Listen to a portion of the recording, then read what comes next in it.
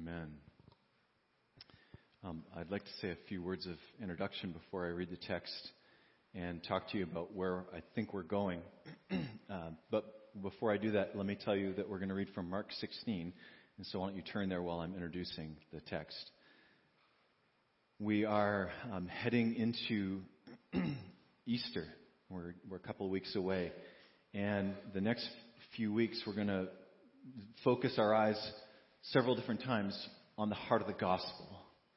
The good news of the kingdom of God. Jesus' call to take that good news to the nations or to all peoples. We'll look closely at the center of the gospel, which is Jesus' death and resurrection from the dead and his bringing about of new creation. But we're doing that not just because it's Easter, but because we feel the Lord stirring in our hearts to start a new series. We think shortly after Easter, looking through the Gospel of Matthew through the lens of what is the good news of the kingdom of God and what does it mean to be restored restorers or rebuilt rebuilders, those who are working with Jesus.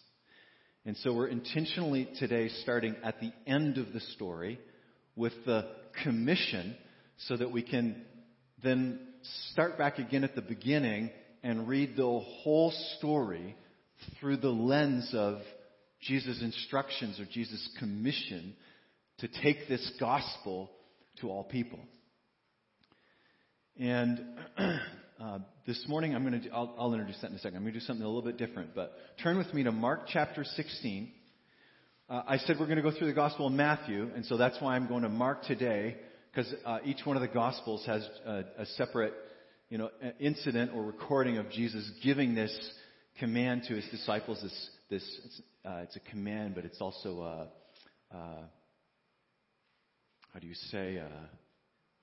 commission? Yeah, that's what they call it in Matthew, don't they? A commission to each of them.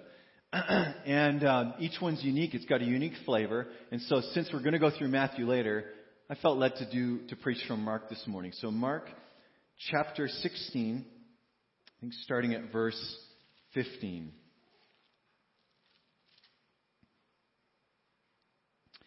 Later Jesus appeared to the 11 as they were eating. He rebuked them for their lack of faith and their stubborn refusal to believe those who had seen him after he had risen. He said to them, "Go into all the world and preach the good news to all creation. Whoever believes and is baptized will be saved. Whoever does not believe will be condemned. And these signs will accompany those who believe. In my name, they will drive out demons. They will speak in new tongues. They will pick up snakes with their hands, and when they drink deadly poison, it will not hurt them at all. They will place their hands on sick people, and they will get well." After the Lord Jesus had spoken to them, he was taken up into heaven, and he sat at the right hand of God. Then the disciples went out and preached everywhere, and the Lord worked with them and confirmed his word by the signs that accompanied it.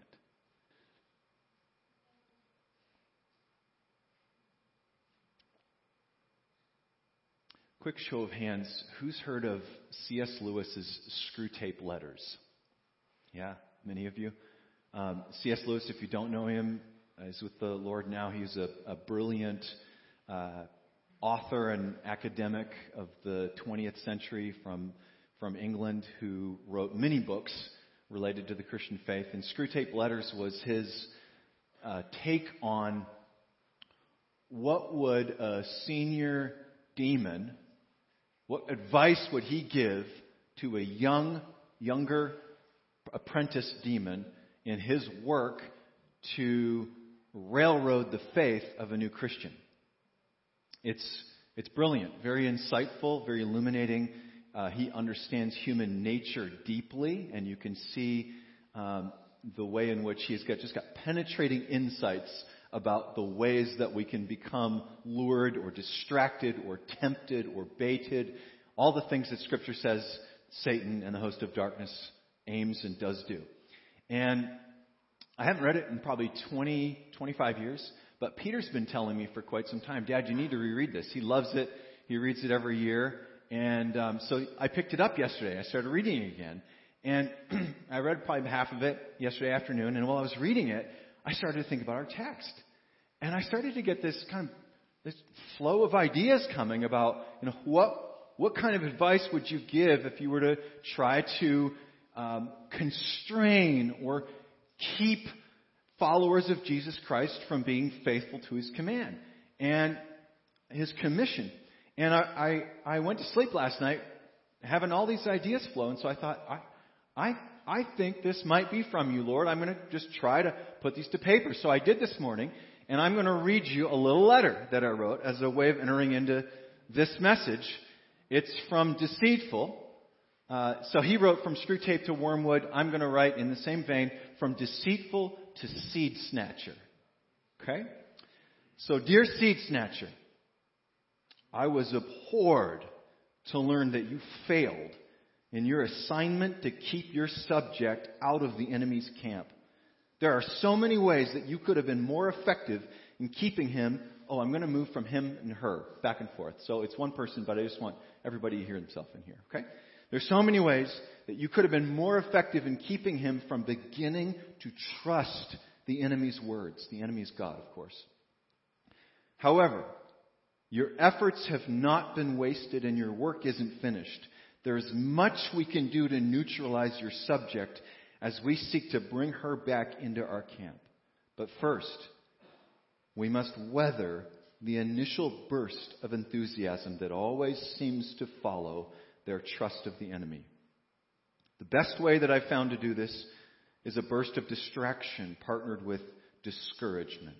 A family feud, a health crisis, something financial, or if world circumstances permit, turn his attention outward. Cause him to see the incompatibility of the enemy's claim that he's making everything new with the actual circumstances of his world. I suggest highlighting something particularly evil. Let her feel her brokenness. Focus his gaze upon the dirtiness of this world, just enough to cause him to begin to question the enemy's goodness while you stir up the distractions. But be careful. Don't be overzealous here. The last thing you want to do is cause her to turn to the enemy and start talking to him about these things. Just enough to distract and discourage from sharing his newfound faith until we can cool him off. We want to keep her from focusing on what she's tasted. And we especially want to prevent her from talking about it to others. I and countless others have documented a common phenomenon. If our subjects begin to talk about the enemy, if they begin to share what they've experienced, what they're learning, the strangest thing starts to happen. They actually begin to experience the very things they're talking about right then and there. If they tell the story of their coming to experience that repulsive thing the enemy calls grace, it's as though the enemy allows them to not only recall, but also taste again the thing they're talking about. He has an advantage we can never have. He's working from the inside, and he can just sort of bubble up these things from within. We want to avoid that at all costs. What I found most helpful here is subtle redirection of 1,000 flavors. Remember, not a full frontal assault.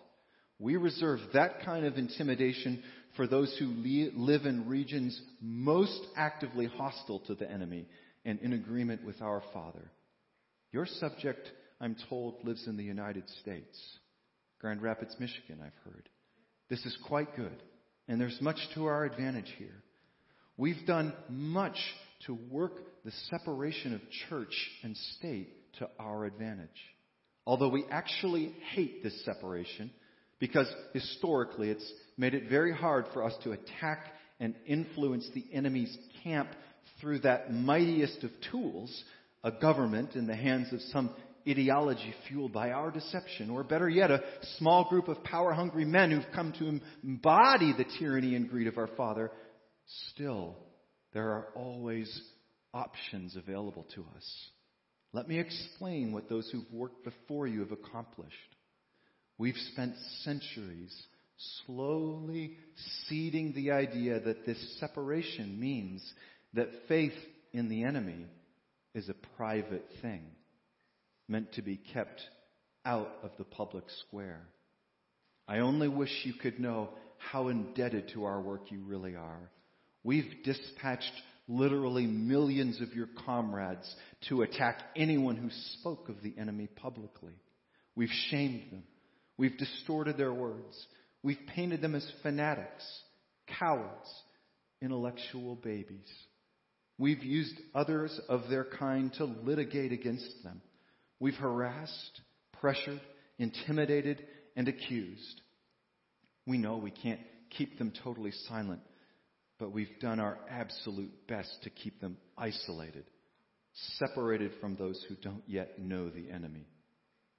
And actually, it hasn't been all that difficult. You see, most of our subjects have two things in common that we've been able to highlight and focus on. First, they love comfort. They are deeply attracted to feeling comfortable and repulsed by discomfort. But second, each one of them has some amount of anxiety when they think about sharing the enemy's story. And so, after you've weathered that initial burst of enthusiasm via distraction, discouragement, and even a little doubt, you'll want to start focusing their attention on their inadequacy. Remind them of how little they know, how early on they are. Tell them they couldn't possibly tell the enemy's story to someone else accurately. Stir up this anxiety just enough to keep it at a subconscious level.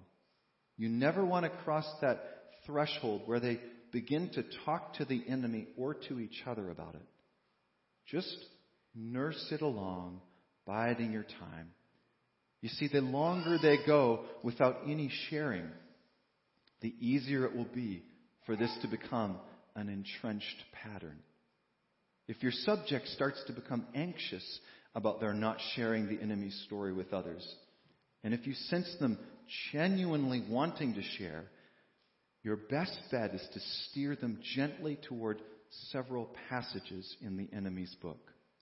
Although we usually hate for them to even pick it up, there are ways that we can use his words to our advantage. Have them notice words like, always be ready to give an answer for the hope that you have. And then whisper that the enemy only expects them to be ready. They will comfort themselves with being ready as faithfulness. It will calm the anxiety of your subject. And then others can work to divert those who appear to be hungry for what the enemy offers away from your subject. Or when they read, live such godly lives among the pagans that though they accuse us of doing wrong, they may see your good deeds and glorify God on the day He visits us, you might assure them that their good behavior in public is all the enemy desires of them. Just keep their trust of the enemy private. If the enemy appears to be stirring within them to share, the old anxieties about sharing can be stirred up from another angle. Whenever they consider actually sharing, do your best to convince them it will be most awkward. Then, turn their attention once again toward their own anxieties. It's always best if you keep their eyes on themselves and highlight another of the enemy's words, those about diversity of gifts among his family, and simply suggest they don't have the gift of sharing. And we've generally found they'll most easily agree with us. Whatever you do, at all costs, keep them away from the enemy's direct commands to tell his story. These are most deadly to us, and we've had to work unspeakably hard to mitigate their influence. You wouldn't believe how long and hard we've slaved to label what their teachers do on Sunday mornings as preaching, so that when the enemy's subjects read his commands to preach, they subconsciously assume it's not talking about them. If any of the enemy's subjects actually begins to focus on his command as being for them, change tactics again. This time, start stirring up duty, slavishly. Do it in such a way as to keep your subject completely cut off from the love of the enemy. Whatever you do, keep them far away from the enemy's love. We find that when any one of the enemy's subjects begins to regularly experience the enemy's feelings for others, that one will begin to genuinely long to obey the enemy. And that longing, motivated by love, is most dangerous to us. If your subject reaches this place, it's not as though all hope is lost. There are still actions we can take. But I can assure you, if they reach this place, the tables will have turned and you will be on the defensive. Because once they reach this place where love motivates desire to obey, they will be talking to the enemy. And when they're talking to him about their desires and their inadequacy, well, do I need to remind you what happened to his original followers when they started doing this in Jerusalem? Exactly. When they talk to him, when they express their need to him, when they ask him for help, look out. This is when our research tells us that they begin to obey regardless of what they feel, or even in the face of discomfort. This kind of obedience is most dangerous. It seems to activate and unleash the activity of the enemy to work with them and through them in ways that can truly compromise our work in so many others. So, seed snatcher, I warn you, as I have warned many others, do absolutely everything you can to prevent your subject from reaching this place of love, motivating obedience, without regard for comfort, despite inadequacy. Now, I've written to you only very briefly, and there's much, much more that I can share, but at this point you will do well to carefully review what I've offered you to start. I've given you plenty of seeds to sow while you snatch others. And remember, always keep your work hidden. Yours truly, Deceitful.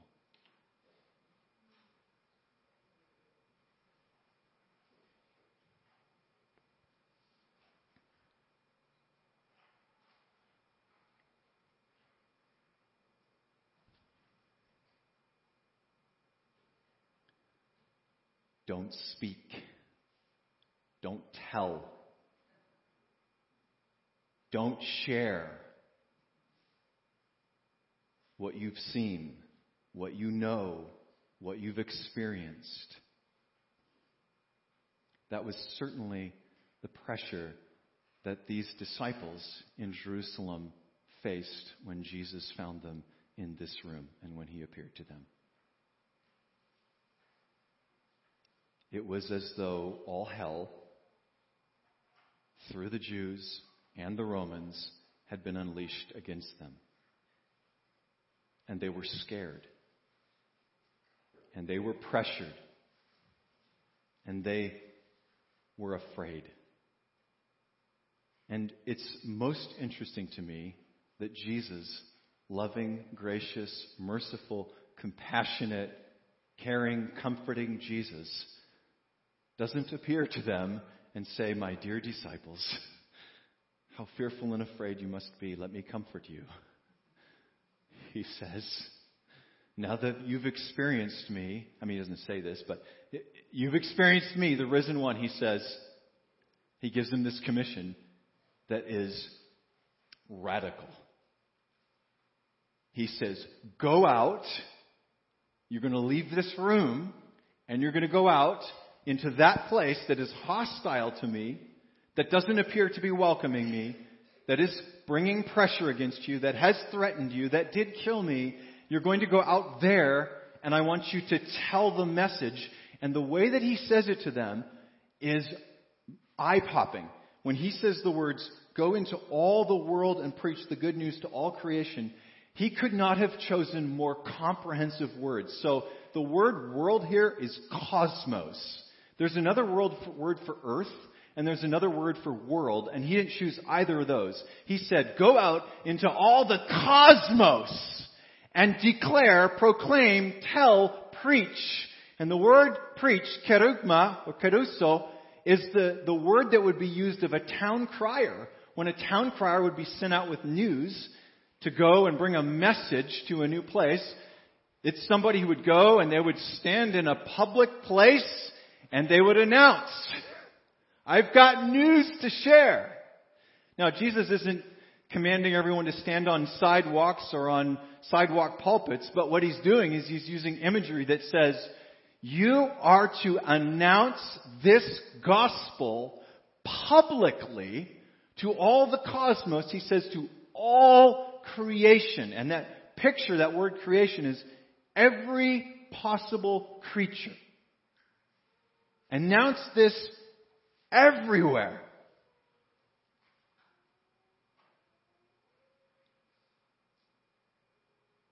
And then he says to them, these signs will accompany you. And he goes through the signs. I'm not going to spend a lot of time on those right now. And he says, I'll be with you in Matthew. I'll be with you to the end of the age. And here in Mark it says, he works together with them. And that word works together is synergeo. Synergy. Whenever you obey me, I'll work with you to confirm my words.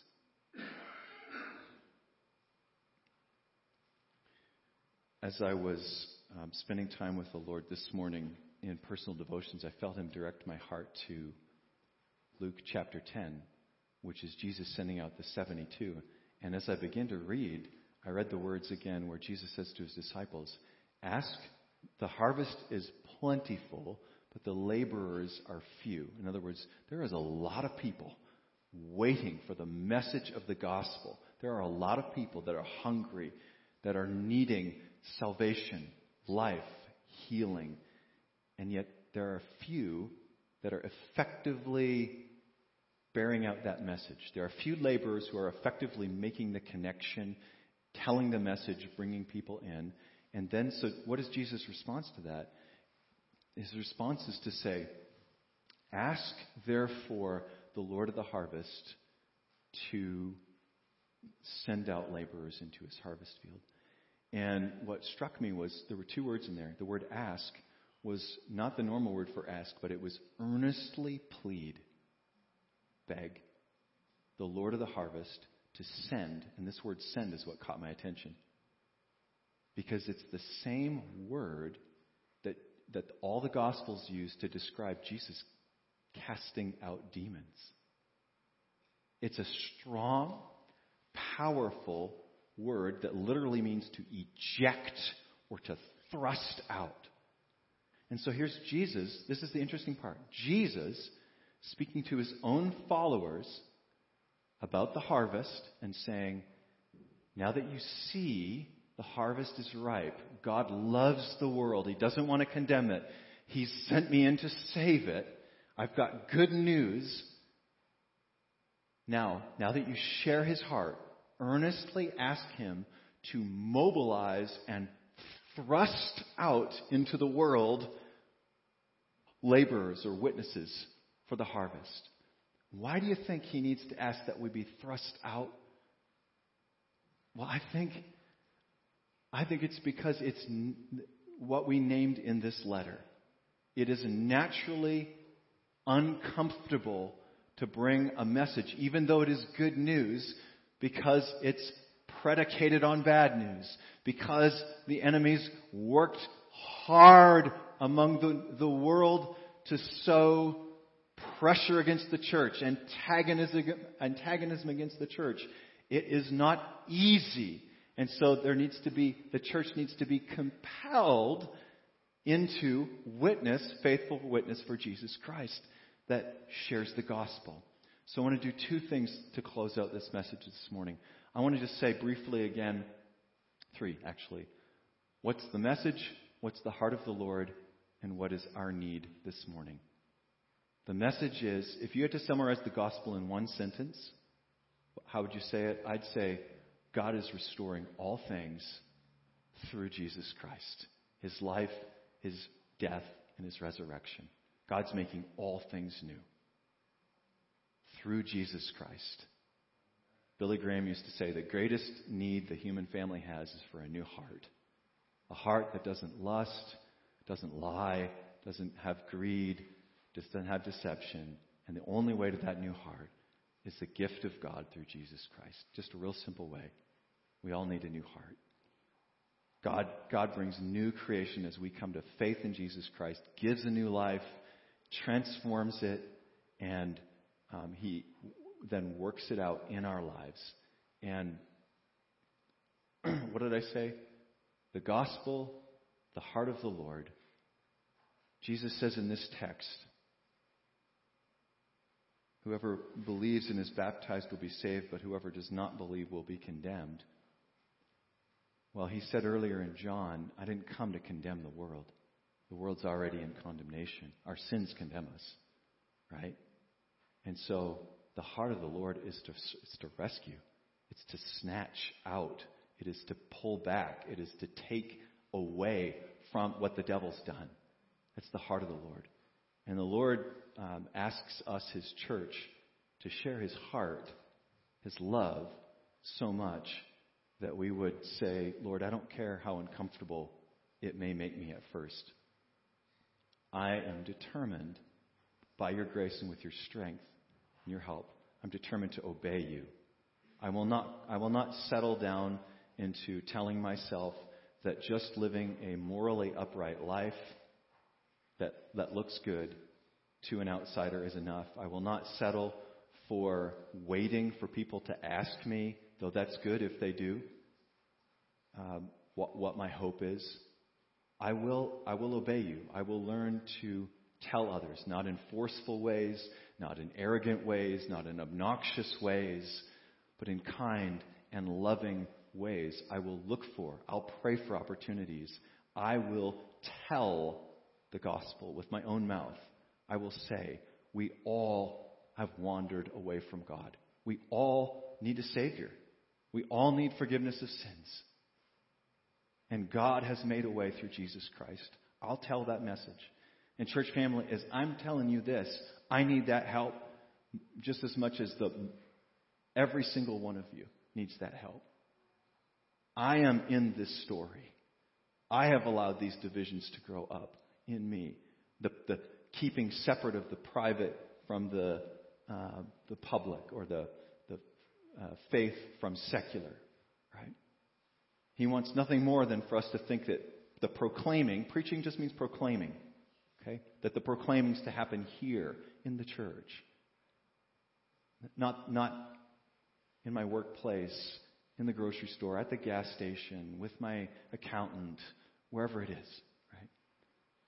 And so I believe the Lord this morning is asking us, as we begin a new series on working with Him, to say to Him once again, Lord, I'm your servant, and I would like you to bring transition in my life, to take me to a place of greater faithfulness and fruitfulness in sharing the gospel with others. And I'm going to bring my inadequacy to you. I'm not going to look at my inadequacy, but I'm going to look at you, and I'm going to ask for you for help. This is what the disciples are doing in Jerusalem. It's why they obeyed Jesus when He said, don't leave. He said, you're going to take the gospel to the nations, but don't leave until you've been baptized or clothed with the Holy Spirit, who will give you power or courage, right? Courage is not something we muster up. It's not something we stir up in ourselves. We don't deposit it in ourselves. We ask, Lord, help me. I want to go and share with this neighbor or this person or this friend or this family member, and I need your help. And I'm asking, and the Lord gives it. And often we find that He gives it at the moment of our obedience. Often you don't feel anything until you step in to obey, and you find then that He gives you exactly what you need. And so we want to close this way, this message this morning, by gathering in groups of 4. And, Pastor Gina preached maybe 5-6 weeks ago. I can't remember exactly how many, but you called us to ask the Lord for 5 names that we would pray for regularly for opportunities. So you could, in a group of 4, I want us to simply pray for each other for increased opportunity, for increased courage, and increased empowerment from the Spirit to share as Jesus witnesses. And I'd like to invite that in weeks to come, we would share as part of testimony time opportunities the Lord's given us to step out in faith and in obedience to Him. And the emphasis will be on faith and obedience. The fruit, the results are up to Him. The whole bit about Him working synergetically with us, confirming through signs and through deeds, we'll pick all that up as we go through the Gospels. That's not my focus this morning. I think the Lord's focus this morning, I think He's simply saying to us, I had this title in mind. I don't often think of sermon titles, but don't make a deal with the devil. Don't agree with him to not speak. Don't agree with him that the gospel is to be limited to certain places. Let my commission to you, when I tell you, you are the salt of the earth, you are the light of the world, take my words and my commission and act in obedience to me.